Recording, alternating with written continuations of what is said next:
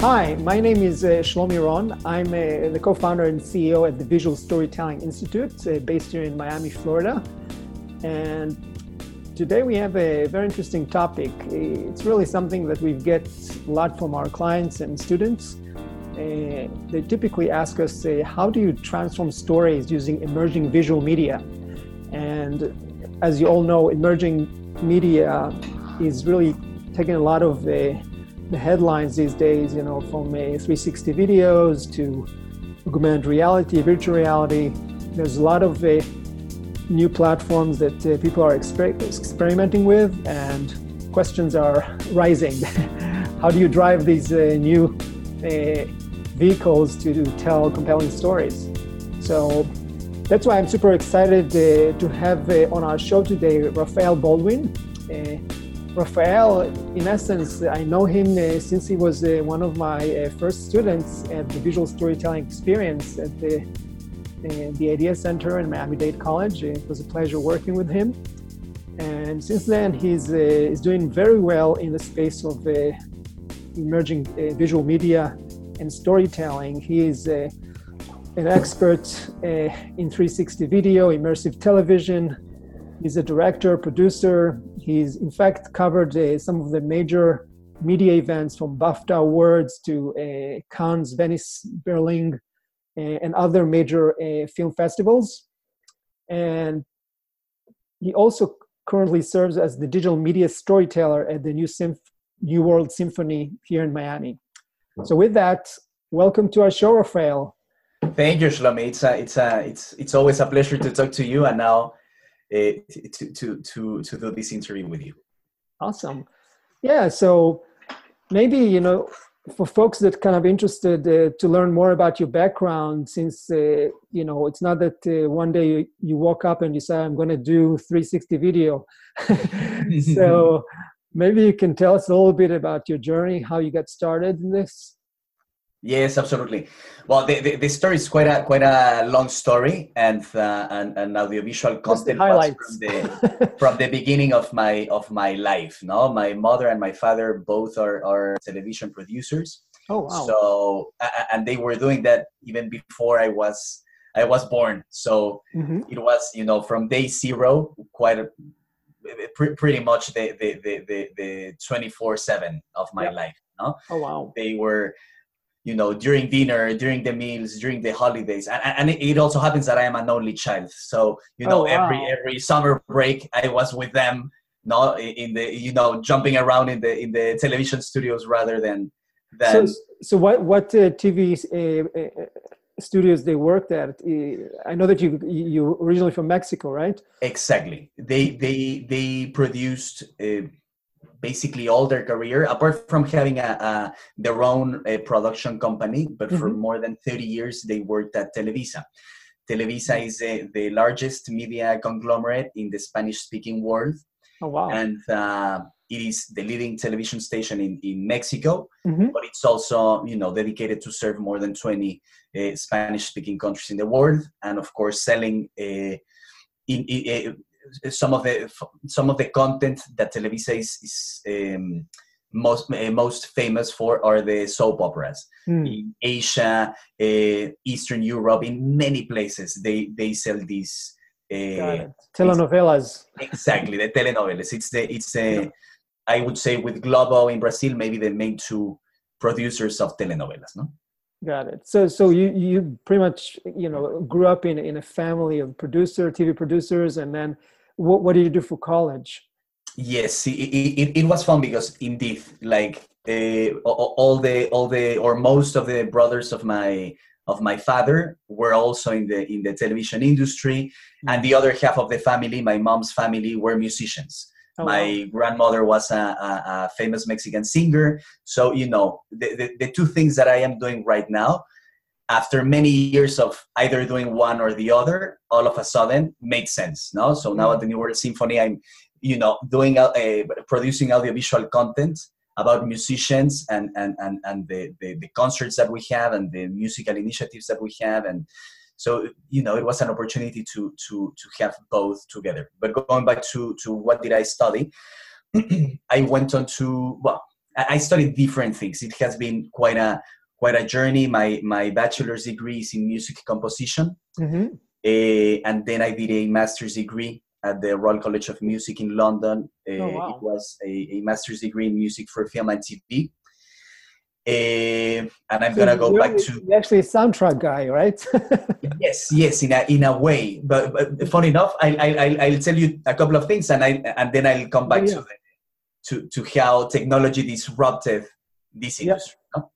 I studied that, and as I said, I grew up in a family that was, part of the production Mexican music industry, right? Yep. So for me, it was an opportunity to have hands-on experience and life experiences in these two industries. So then I decided to study music, as I said, in London.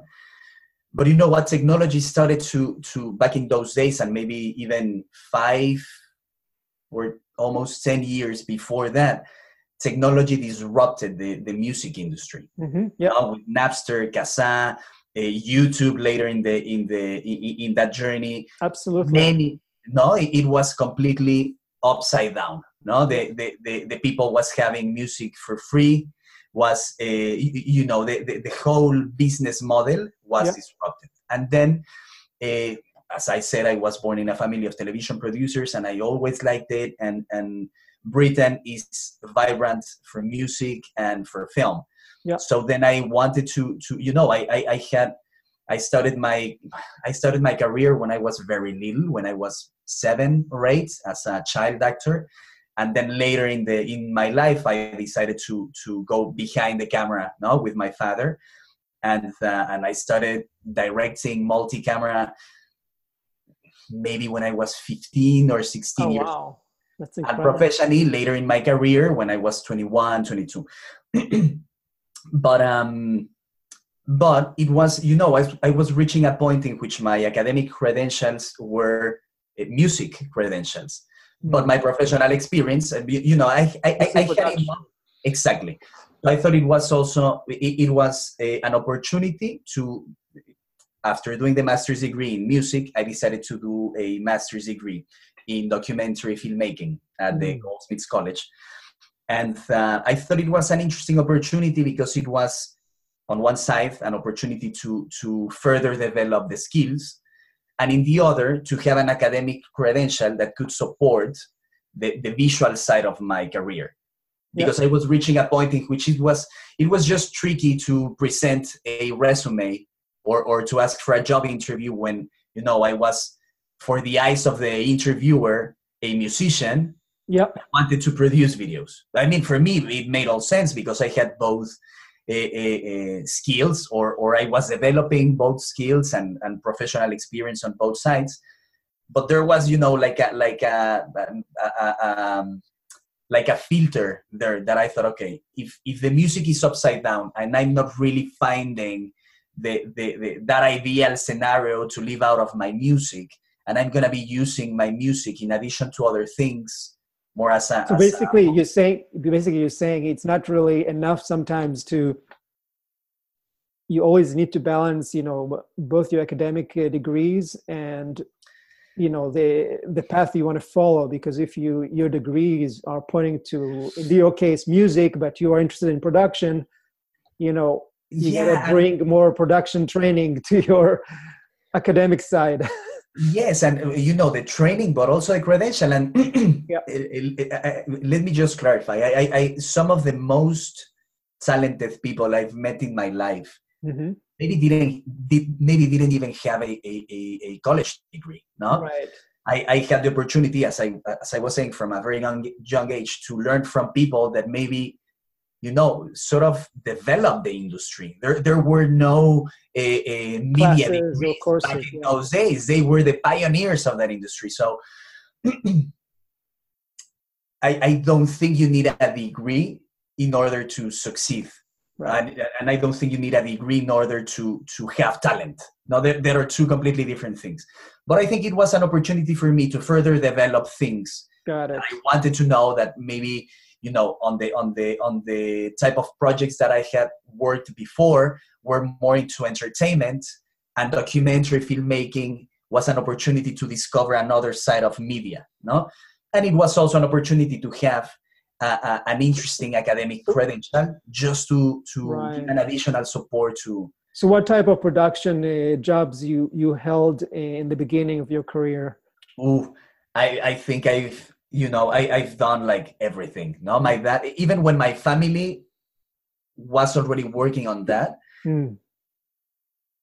they never seated me in a position, no? Like, oh, he's 14 years old, he's gonna be the producer. It's like, that's not gonna happen. You wanna do it, you're gonna learn it the way it needs to be learned. Like, so you tried everything, basically. Exactly. You're gonna be doing the grip, you're gonna be taking, following the rundowns, you're gonna be assisting the editors, assisting the directors. Nice. Like, you wanna be good, like, there's no way around. There's no shortcut. You got to learn the whole machinery in order to be able to read it, to drive it afterwards. Exactly. That's great. So definitely, it looks like you had a journey that kind of groomed you from day one to a career in production, because your family, your interests all aligned and kind of led you to this. So when you think, just that one thing, just to finalize that thought, as we were saying with the technology and how it was disrupted, I think what happened to the music industry happened also to the television industry. Right? The people was watching it whenever they wanted, in the form they wanted, in different platforms that we didn't have before. No, people is watching these days TV in their phones. We would have never thought that 20 years ago. So after doing that and facing, challenges in both industries, and quite a challenging situation, where the question was, what do I like, but what do I also see myself doing, right? So that's the reason that brought me to that I decided to move to Miami. Then I did a third degree in interactive media at the University of Miami. Because I realized that, the thing that put upside down both industries and many others was technology. And that's kind of the connective tissue between everything. Exactly. And the way exactly how I think it gets connected, that background, with what you were telling me, that you wanted to discuss VR, AR, interactive, branching narratives. I reached a point in which I thought it was a good idea to go back to basics and learn coding and learn, technology. Yeah, absolutely. Like, to get your hands dirty. So that's why I moved to Miami, and that's how we met. Yeah, absolutely. And so when you think about, your training, your experience, both on the job and also in school, I'm sure you, by now, even after you've taken our class, have you probably established some position or notion about, because we have a lot of marketers and business leaders watching, going to listen to this broadcast. So I'm kind of curious to know, what would you say is your definition for visual storytelling, especially as it relates to emerging media? Mm-hmm. Well, I would say visual storytelling is, in my opinion, basically conveying meaningful messages through images. Be it a picture, a painting, a sculpture, a piece of silent video, any type of message that is represented in visual terms. No? Right. And of course, when you add audio, like any movie or television transmission, well, it becomes an audiovisual storytelling. But I would say conveying meaningful messages through things that could be perceived with the eyes. No? And when you say messages, do you tend to kind of go deeper and define what a story means in order for it to qualify as a visual storytelling? Because we're talking about stories, not just flat messages. Yes. Sometimes I don't know. Sometimes I would say meaningful content, but not necessarily all the content, even when it's very valid. necessarily has a story, right? It could be a very succinct piece of either knowledge or message or an idea,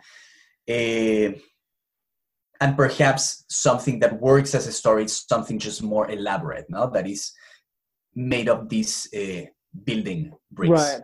So of content. So if you think maybe about what you do today in the World Symphony, can you give us a sense of what the process looks like? When you start working on a project, on a storytelling project that requires some emerging visual media technology in order to communicate it. Look, I think it's a very interesting opportunity, the one that I have here at the New World Symphony, because it is a position that requires me to do the entire spectrum of things in order to have these pieces that the content that we present to the audiences, either through a marketing campaign or a virtual reality experience before one of the concerts. For me, it's either challenging and enriching and exciting, all of that at the same time, because I have to do everything from coordinating the interviews to. But how the process starts? You get a request from marketing, from who? It depends. It depends. Sometimes it could be either the marketing department saying, "Hey, you know what? We have this new type of concert, and we have to." For example, we have one that is coming up in January 5th. That it's a classical music concert meeting American Idol. No, so it's gonna be a competition for families to vote for their favorite performer. So that one has an interesting challenge because it's the first time we're gonna be doing it.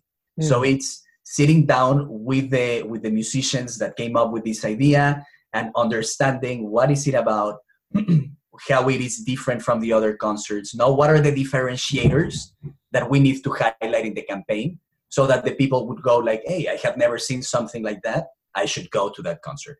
But there are some other times in which maybe we decide to prototype an audiovisual experience that is not necessarily meant to promote a concert, but maybe just to, for example, we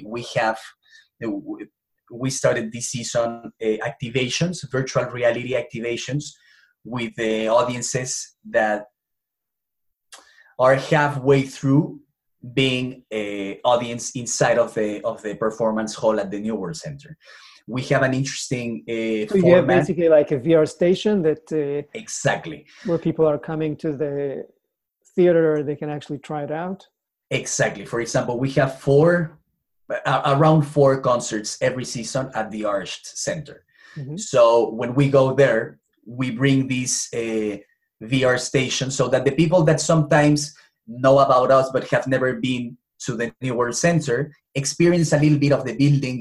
We have a beautiful Frank Gehry building, and we have all sorts of concerts, not only the classical music formats, but we have also Pulse, that it's an electronic music / classical music concert. So it's like a club style environment where you have DJ sets and also classical music. We have concerts for kids. We have concerts for children that are studying, so it's an academic concert. We have a sensory friendly environment initiative for children and people with family members within the autism spectrum. So it's a room that has a live transmission of whatever is happening in the main hall in a room that has suitable conditions for people experiencing autism. Yeah, because I remember you also had some, one of the highlights of the project that I've seen is that you sometimes broadcast live on the outer wall of the New Symphony. Exactly. The whole concert, basically, right? Exactly, and it's super cool, and it's as popular as the concert inside. The concert inside receives more or less 750 people. We have 80% of it's a great idea. But outside, we have around 3,000 people.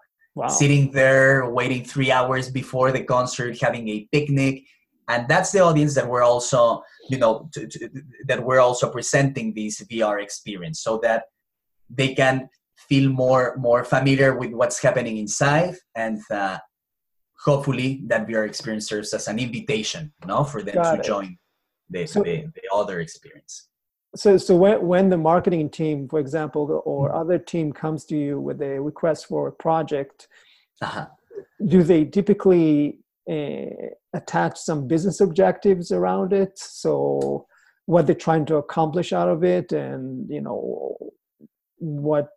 how they're going to measure this? Yes, all the time. There's a very interesting group of people working on finding ways on how to make classical music accessible to as many people as possible.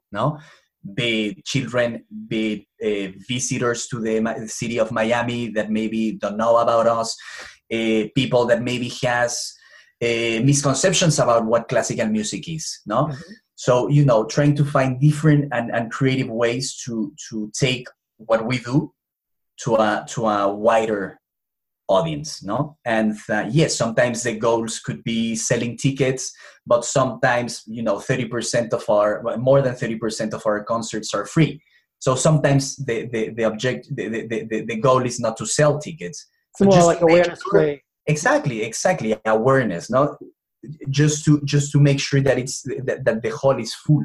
Sometimes we have many community engagement projects where we don't sell tickets, and it's not a concert involved. Maybe we have just presentations about classical music in high schools around the city. So depending the type of project is the type of performance indicators that we set, and by using those, we measure the success or the opportunity areas in place. So you mentioned kind of a few types of projects. One, you said, it's the outdoors experience on the building wall in order to create awareness. You talked about also the VR stations in order to create awareness when you are in a different location, like the Arch Center. Mm-hmm. and also some reenactment of upcoming concert, just to get a glimpse of how it's going to look like. You also involved in any recording of the actual event? Yes, of course. There's an entire video production team that records the majority of the concerts that we have. And sometimes they are streamed on platforms like Medici TV. Sometimes they go directly on Facebook Live. That's the transmission that is broadcast live to the crowd outside of the New World Center in the Wallcast, and it's the same signal that is used for the sensory-friendly environment. So yes, they record the concerts. Mm-hmm. Sometimes they use it.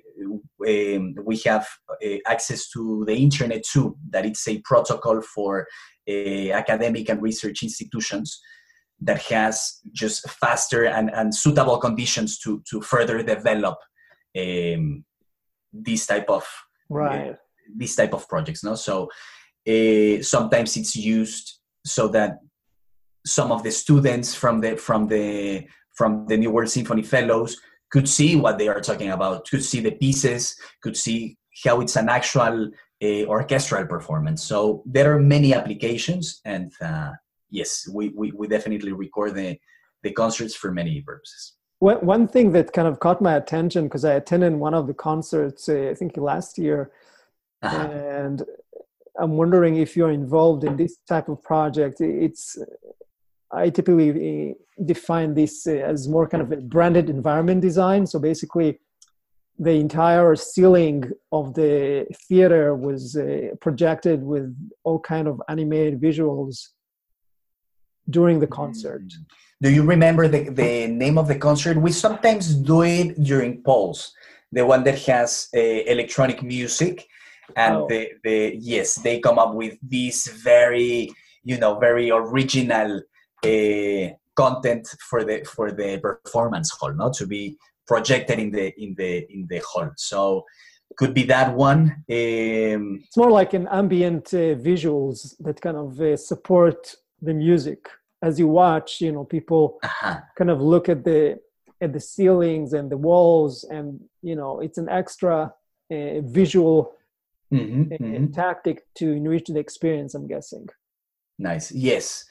It sounds like a Pulse concert, so maybe it was one of them. I can remember. Yeah, but it was a lot of fun. I really enjoyed it. Yeah. So nice. Yeah. So as you kind of work on different projects and kind of progressing to experiment with new frontiers of emerging media, what do you find are kind of the common misconceptions about or challenges that business leaders still don't get about emerging media? Things that you find yourself, needing to explain more about. No, this is actually does ABC instead of what you're thinking. Look, not necessarily at New World Symphony, because I think it's the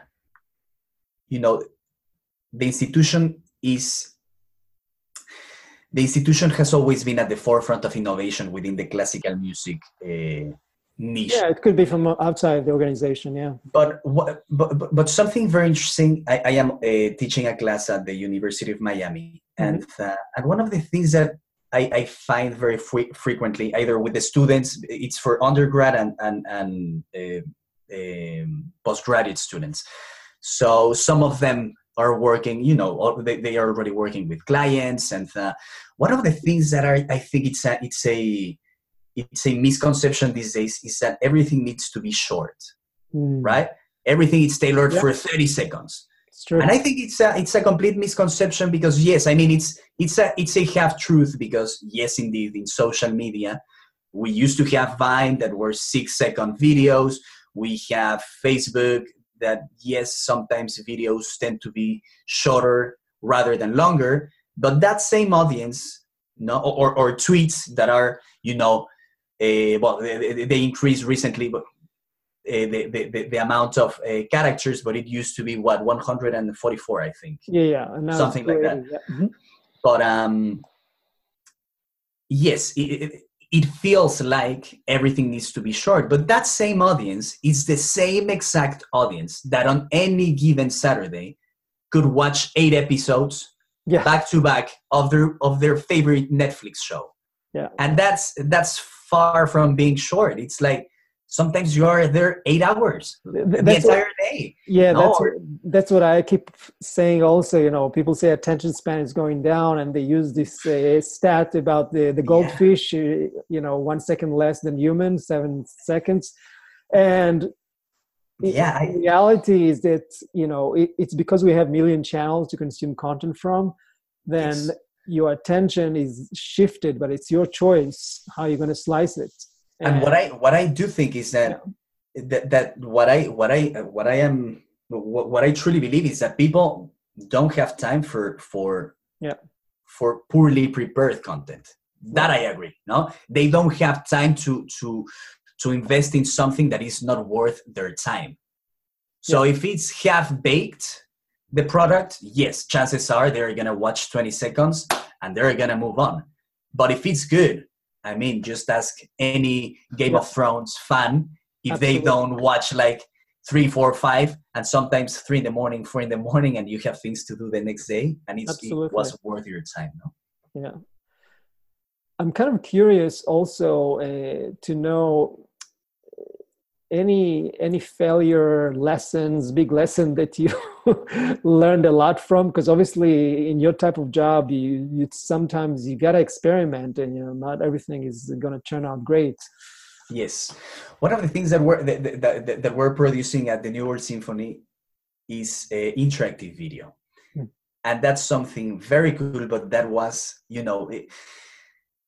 that was quite a challenge to reinvestigate your craft in a format that is not anymore linear and that is meant to be manipulated by the audience. We came up with this 25-minute interactive documentary of a new initiative that we have that is called Blue, that is to initiate musicians in the entrepreneurship side of things. So in a way, it's a project that we want to serve as a new set of skills for the fellows of the orchestra to find creative ways to make classical music survive in the 21st century. So it's more like a training objective, basically. Exactly. And we came up with an interactive documentary that described this first iteration of the Blue projects.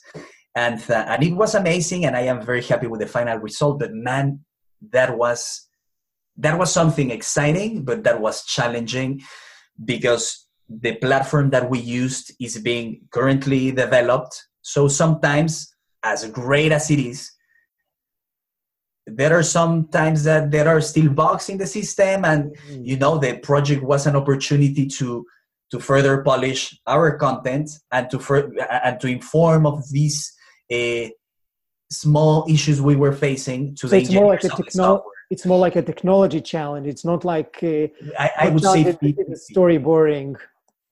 I would say 50-50. It's challenging in the technological aspect because they are intertwined, right? It's understanding what the platform is capable of informs the creation of the content, right? And the platform was basically some sort of you said a video that basically was interactive? Yes, exactly. It's called Hello Echo, and it's an interactive platform. It's a platform to enable interactive video. So it has been, because we've been working on that for the last 2 seasons, and it's just interesting to reinvestigate how you have to shoot content, how you have to edit content, how you have to prepare the storylines to branch and then come back, and no matter what path you choose, still makes sense. Yeah. Now it's like a point in between a video game and a documentary. Yeah. And that was very exciting, but that was fairly challenging. And was it all a real life footage, or also illustration, animation? Yeah, well, yes, we needed illustrations because we needed to have all the buttons in place. And from time to time, and even directing the on-camera talent, no, because they have to introduce you to the buttons. Yeah. They have to allow some time for you to come up with those choices, and it's just it's a format that requires just a different approach, not just by shooting video and then putting it in an interactive platform. It just doesn't work like that. And probably, I'm guessing you had to test it out with the users to make sure that it's actually working as planned, right? Exactly. So yes, it was very interesting, and we had the open house a few months ago, and there were people playing. We have some touch screen monitors, so we had the videos there, and it was just fun to see, kids, but also adults playing around with the content in the monitor, and engaging in a different way that was putting the user experience at the center of the story. No? Mm-hmm. That's great. No, I think interactive video is in what they call transmedia storytelling, where your story is kind of changing a platform from social to TV to mobile. This is definitely a brave new world that still people are experimenting with. So having done such a great work, do you have any kind of favorite project that you're really proud of? It could be yours, could be from the industry. Look, one of the things I'm happy about, and I think the New World Symphony is also happy with, is the VR activations. Because it has been just an opportunity to reach out yes, to the kids that go to the Wallcast concerts and or to the education concerts, but also to reach out to another audience that have never tried VR before. Right. No, adults from all different, from very different ages that have never tried it, and to see how they engage with that, and how they sometimes they know about us, sometimes they don't, but to see how through virtual reality they have a better idea of the things that we do. I think that has been very exciting and enriching. And we also take notes of the things that work or could work better, and we iterate, right? Absolutely. So we're using VR to tell the story of who we are and what we do. And given that what we do, or one of the main things that we do, is music concerts, our music concerts, I think VR is just an ideal format for that, because it's immersive visually and also in terms of the sound. So I've watched it several times, and it's just cool. There's a video where we have, Michael Tilson Thomas, the 11-time Grammy Award winner conductor, conducting right next to you, and it's just fun, and it's a view that only when you're an orchestral musician you can see Michael from that distance. Yeah. Right? Are they interactive, or is just more kind of for people to kind of work around and navigate within the space you'd created? This one in particular, there are some. We're preparing a tour of the New World Center, right? That is going to be VR, and it's going to be interactive, so that you can explore the building at your own pace. But this one that I am telling you, it's a linear video. It's a roughly 2-minute video that is short and punchy, with a selection of the things that we do. Oh, that's awesome. Cool. All right. So definitely a fantastic, great fun projects you've been involved with. So when you look at the future, I have a question for you that is interesting on two levels. One, from the trade business, obviously, I'm trying to get your opinion about where emerging visual storytelling is headed.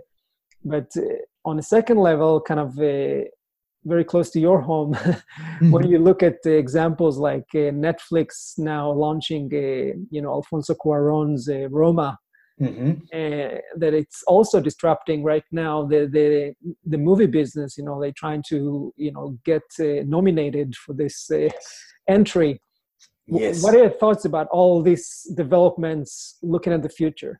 Well, that's a very interesting question, and as you know, and the project that I was shaping in the class that I took with you was my news platform, my film news platform.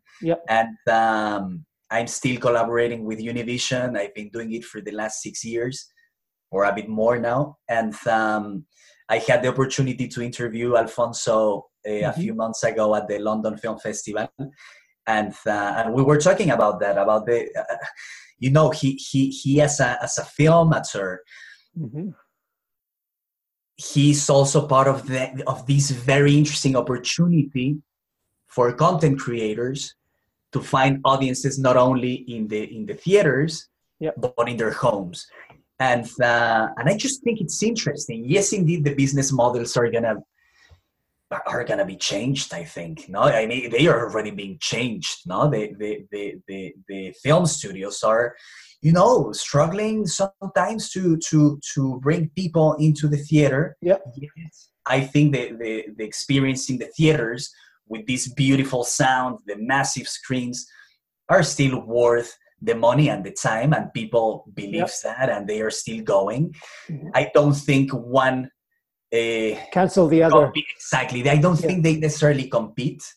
I just think there are movies that maybe I would never go to watch on a movie theater, that if I have on Netflix, maybe I would give it a try.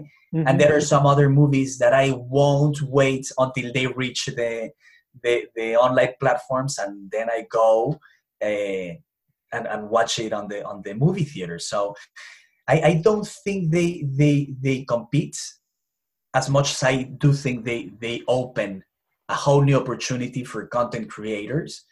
It's almost like the gatekeeper exactly are expanded, not getting exactly smaller like the old system that you have like 4 or 5 major studios and all the rest are kind of independent films that and I think it also applies to the television industry. Now, before it used to be, you wanted to be a television producer, director, whatever, you needed to be part of a television station. Right now, with the technology becoming cheaper and cheaper, or at least more affordable than before, if not necessarily cheap, and with the possibility of broadcasting your own content, having your own tools, and reaching your own audience, I just think that's nothing but very exciting. No, it's certainly challenging for the television industry as an industry, and maybe even more so to the television stations, but for the content creators, for the television professionals, man, there are just many more options now to live from what you do. Now, sometimes there are countries like mine that maybe have 2 TV stations, the main ones, no? And some others that were doing okay, but mainly 2. But in terms of the platforms, do you see any evolutions in terms of, we're talking right now AR, VR being like the top of the chain in terms of technology-wise. Where do you see the Netflix next wave? Yes, I definitely think interactive video is the next big thing. Netflix launched the Puss in Boots, the first interactive project for kids, but they are now about to release a Black Mirror episode that it's going to be interactive. And they are starting to produce interactive branching content, and the technology is already there. There are different companies that are competing to become the industry standard. And Netflix has already the infrastructure. They've proven they have the money, and they are not afraid of using it. And I'm sure they're going to do something very interesting. They already have the audience there. It's just a matter of coming up with the right project to kick off a whole new section of content. On a simpler step, I just heard that they just tested this feature, on selected this scene within a movie. You have a small button that pops up and say, watch this scene again, because they thought it sounds like reading a text and marking it. You want to enjoy it again. So that's nice. And for industry professionals, that would be amazing, right? You don't have to go back and go, oh my God, that was a nice effect. How did they come up with it? No, it's just like, play it again 10 times. Exactly. So very cool. So just to kind of wrap up, maybe if you can summarize, what would you say your top 3 tips for folks that are looking to get into emerging visual media, visual storytelling? I would say the first one, to keep studying. I think right now, fortunately, access to education is becoming more and more accessible. Now you have free video tutorials all over YouTube. You have paid incredible sources like lynda.com. Coursera, exactly what it used to be before, an opportunity for just a few, a very selected group of people, selected by don't know what standards, but selected nonetheless. No, universities used to be sometimes only accessible to people that could afford it, and maybe university was the only way to get to that knowledge. Or maybe the way around was to becoming a member of the industry, and dedicating 20 years to learn from time to time those gems that exactly. And I think these days it's interesting because there's a spirit of sharing the information. I know something and I put a video online, and then people that is trying to do something similar, go to that video, and then they comment, and then they are networking, and then they are all of a sudden collaborating together and sharing what they do with their audiences. And I think it's a very exciting time. So I also think there's less and less an excuse to not know, not to try. Of course, I mean, without of course there are some very critical situations in many parts of the world where people still don't have access to the internet, and that needs to be tackled. But it's true to say that if we compare this moment to just a few decades before, we have more access to information than before. So absolutely. I think that's something that cannot go without being noticed. No? So learning is one. And learning is one. To understand your audience would be the second one. Mm-hmm. To understand who could be consuming what you want to produce. Yeah. To understand, I mean, that when you want to generate revenue out of that. If you don't care about revenue and you just you just want to produce your art the way you want it, that's perfectly fine. Chances are it's gonna love it. Chances are maybe you're gonna love it, and if you're fine with that, that's good. No, sometimes as I said, I'm also a composer, and sometimes I let my pen flow and I compose it, and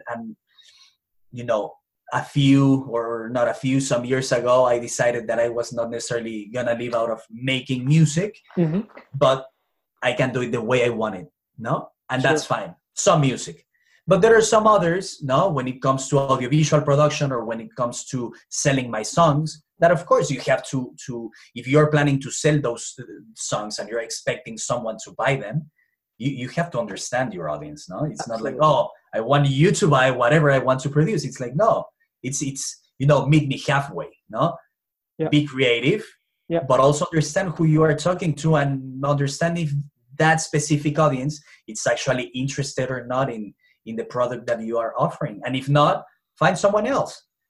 No, but I think understanding the audience is essential. Yes, it's essential, no? And the third one would be, I think, to be true to the stories that you want to tell, because no one is gonna tell the stories that you can tell, no? So again, it's meet me halfway, no? Understand your audience, but also come up with some truth, right? If you're gonna say the same things that everyone has already said, then what's the point? And also, you're missing the whole point of being yourself. Yeah. Right? Yeah. If only you have lived the life that you've lived, tell me about it. No? Yeah. Don't tell me about the things that I already know. Like, share with me what you know, how it feels like to be yourself. Absolutely. No. What are the interesting things from that path that I didn't live that you can share with me? And let me tell you what I've lived that certainly you weren't there, because even if it was your brother that was next to you, or mom, dad, friend, girlfriend, whatever, only it's a different perspective. Yeah. Exactly. Yeah. It's a different perspective of a shared experience, but a different perspective nonetheless. So I say those would be the great. So everybody, it's learning, know your audience and be true to your story, because at the end of the day, you want to feel like you're bringing something of value. Exactly. Yourself, Exactly. So. Give that vote of confidence to yourself. Exactly. Let yourself flow into what you do. Right. No? There's. And I mean, at the end, that's the only way you can do it. No. I think you only have one option: doing it from your own experience, from your own perspective, from your own way of perceiving life and what is going on, no, in with the people or places that you're interacting with. Yeah, in my classes, I typically use the caprese sandwich, which is really my favorite sandwich, where the top slice represent your story. The bottoms is your customer pain point or story, and the feeling is really your must-have solution. So, or your product. It could be your movie, it could be whatever you are creating, but it needs to kind of create a very cohesive match between the two slides, like any great sandwich. Yes, and that's true. And now that you're talking about the students, I remember well from the course I had the pleasure of taking with you, this idea of the bigger story. Oh yeah. Of the project that we were doing. And I think that's very interesting. It's going back to the main point, to what is driving you to pursue that story. Exactly. Awesome. So thank you so much, Rafael. It's been really an amazing time to kind of go through your journey in becoming an expert in immersive storytelling and emerging visual media. And I'm sure and still learning. I appreciate those very kind words, but as I said, I'm being true to what I just said. Keeping studying every day. Dedicating half an hour every day to watch a video tutorial, to read a little bit of an interesting book. You always have 30 minutes, right? So I'm with you. Trying to dedicate a few minutes with that. Excellent. And if a few of my audience would like to get in touch with you, how they can contact you? I think LinkedIn is the best way to do it. It's Rafael Baldwin, and again, it's linkedin.com/Rafael Baldwin, and you will see my face. And I think that's the best way, and I look forward to hearing from your audience. Wonderful. Thank you so much, Rafael, and we'll see all of you hopefully in our next episode of Visual Storytelling Today. Visual Storytelling Today is recorded in Miami, Florida. The show is published exclusively by Visual Storytelling Institute. Learn more at visualstorytell.com. You can subscribe to this podcast on the iTunes Store. Until next time, don't let your big story wait to be told.